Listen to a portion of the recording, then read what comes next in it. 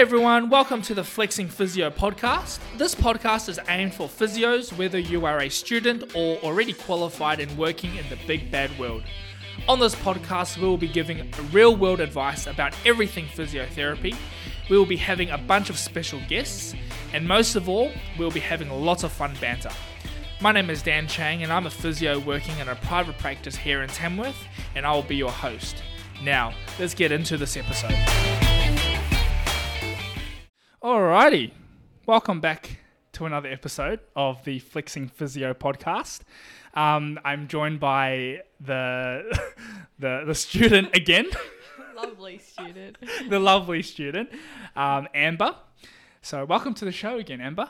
Thanks. Back by popular demand. Yeah, that's right. It's been too long. Too long. Now, I thought we would catch up again. This is your final week with us. Mm-hmm. And so this has been a 5-week placement. This is the 5th week. Mm-hmm. How did your mid-unit go? Are you happy with your feedback? Good. All good on my end. I think, I'm pretty happy with what we discussed was. So, yeah, that's feeling good. Feeling confident. You feel ready to hop into private practice now? I don't know if I'd go that far.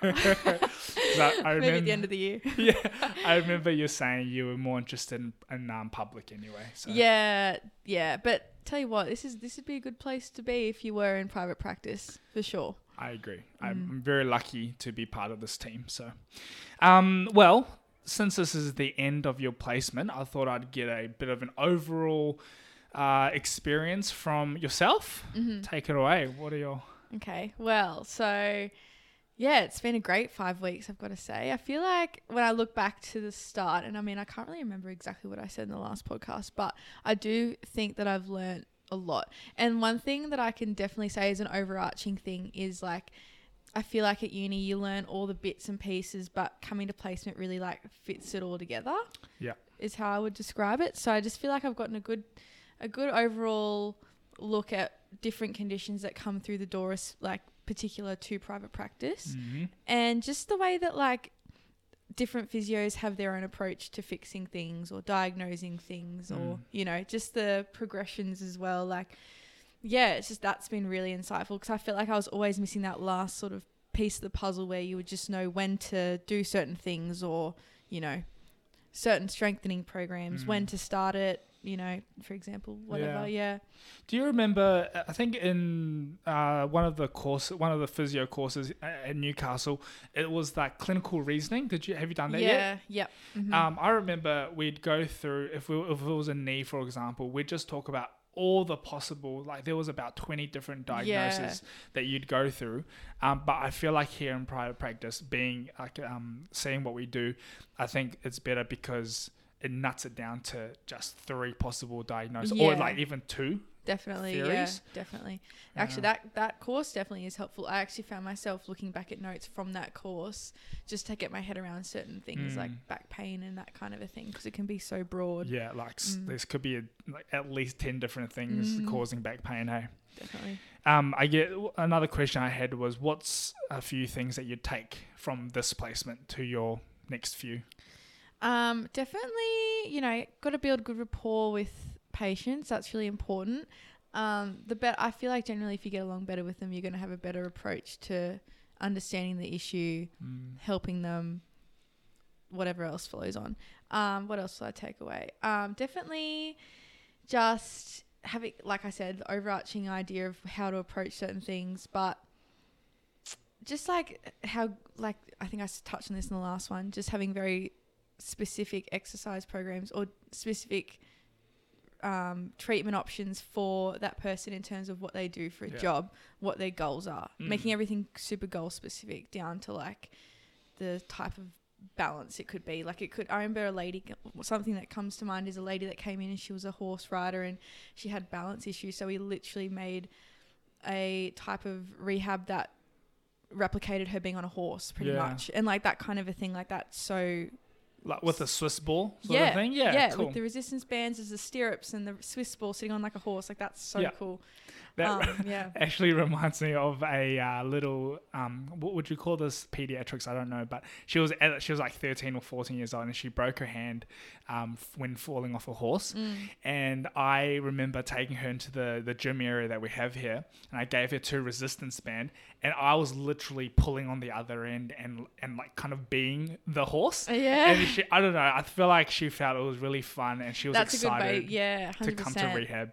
Yeah, so that was fun. And that's another thing, isn't it? Like with peds, you've got to be like fun and make it more, enjoyable for the patient, which is something that like you've got to take in consideration for when I do, because I'll be doing a peds placement, so I'll remember that. Perfect. Can you imagine giving like a 5-year-old to the external TheraBand, external rotation? They'll never come back. Go to the gym, go to Anytime Fitness, do these external rotations. Can you imagine that? But I feel like when I first started, that's the type of stuff that I give. But then now I'm trying to think outside the box and be a bit more fun as well. Yeah, you're good for that. Oh, actually, thank you. I appreciate that. When you were shadowing me for a bit, and I let you do some subjective histories, you're very good at building rapport with the patients and not just asking the questions on the form and just getting through it. I feel like you're good at taking time and asking about their day and just getting to know them as a human. Well, that's sort of how I remember. This could be like a tip actually for students, whatever.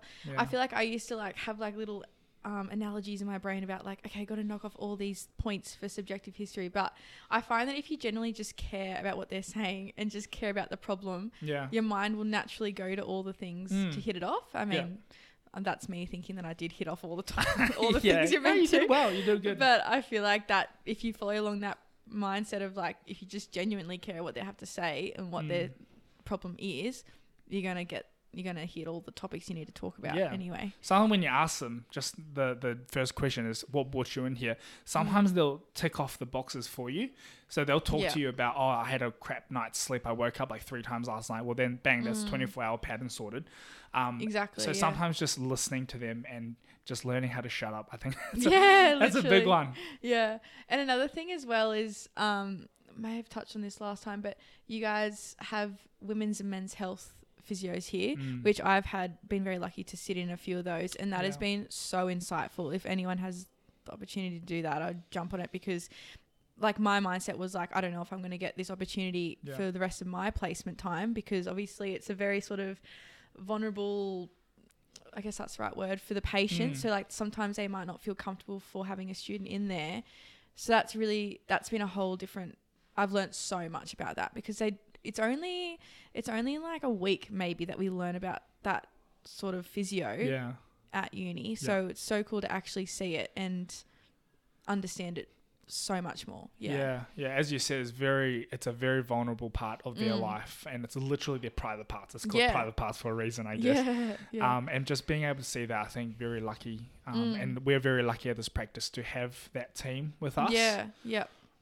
Definitely. So that's something I could take away from this, is because I was thinking that I would be really cool to do women's or men's health, but again, you don't know if you'd be interested in it, because it's so hard to just, it's hard to get experience in that area. So it's been so cool that I've been able to do that, as well as like the regular physio / sports physio here. So I've learned bucket loads about that stuff. That's awesome to hear. I feel like one half of our practice is women's health, and the other half of the practice is all musculoskeletal. And then you have freaks like Woz, who just sees everything and everyone. I guess when you've been working as a physio for 70 years, you kind of get some experience, don't you? You've seen it all. That's right. So Amber, you're a 4th year this year, and you're also doing the year-long program. I guess the next part, I'd like to touch on some tips that you might have for the 1st and 2nd years going through uni at the moment. Okay, so my tip would be, if you're like me and you weren't exactly sure as to which sort of field you wanted to go down into, whether it be like hospital, private practice, whatever. I was lucky enough to do some sports training with one of the local sporting teams, like the soccer teams. And that for me was... So I felt like I was thrown in the deep end, but in a good way. Like you literally get to see the acute injuries when they happen. For sure, And and I would find myself, because obviously you don't have that much knowledge as a second year. I was second year when I did that. Yeah. But it was cool to go home and I'd sort of look more into what you would do in these acute injuries, you know, past the classic, put a bit of ice on it. Yeah. Whatever. That's magic spray yeah, thing. Yeah. They're like, ice. So I would encourage people to do that, because even though I probably do want to go down the hospital route, that was really interesting to me, even as someone who isn't particularly, you know, excited about private practice, I guess. Yeah. So I would encourage people to do that. It just is a really good way to get, and also it is building on that like rapport. Like I have really good connections with the soccer club that I was with, and like which one were you? Olympics, Newcastle Olympics. Oh yeah, they're pretty high up. They do well. Yeah, definitely. And like, you know, got along really well with all the coaches and stuff, and a lot of the older players and stuff. So like that in itself is like that you're networking in a way. Yeah. If you do want to get into that area, for sure. So 100%. That's something I would suggest to do. And like I remember being so nervous, being like, oh my God, I don't know anything. I don't want to do this. But like you just fake it till you make it. That's it. I 100% agree. I couldn't agree Literally. with you more on that. Yeah. When I was in my second year, I started doing sports training. I was with Valentine Football Club. Shout out Valentine to all the Velo listeners out there. But I remember thinking to myself, I don't know anything. I was being referred to as the physio, and I kept telling people, no, I'm just a student. I can't technically need to remind treat. people that, Yeah, right? Yeah. But then because you're referred to as a physio, you get that respect. And I think it's easier dealing with teenagers and kids because they listen to you, whereas the first graders, adults, they tend to not really listen that much. Yeah, I know.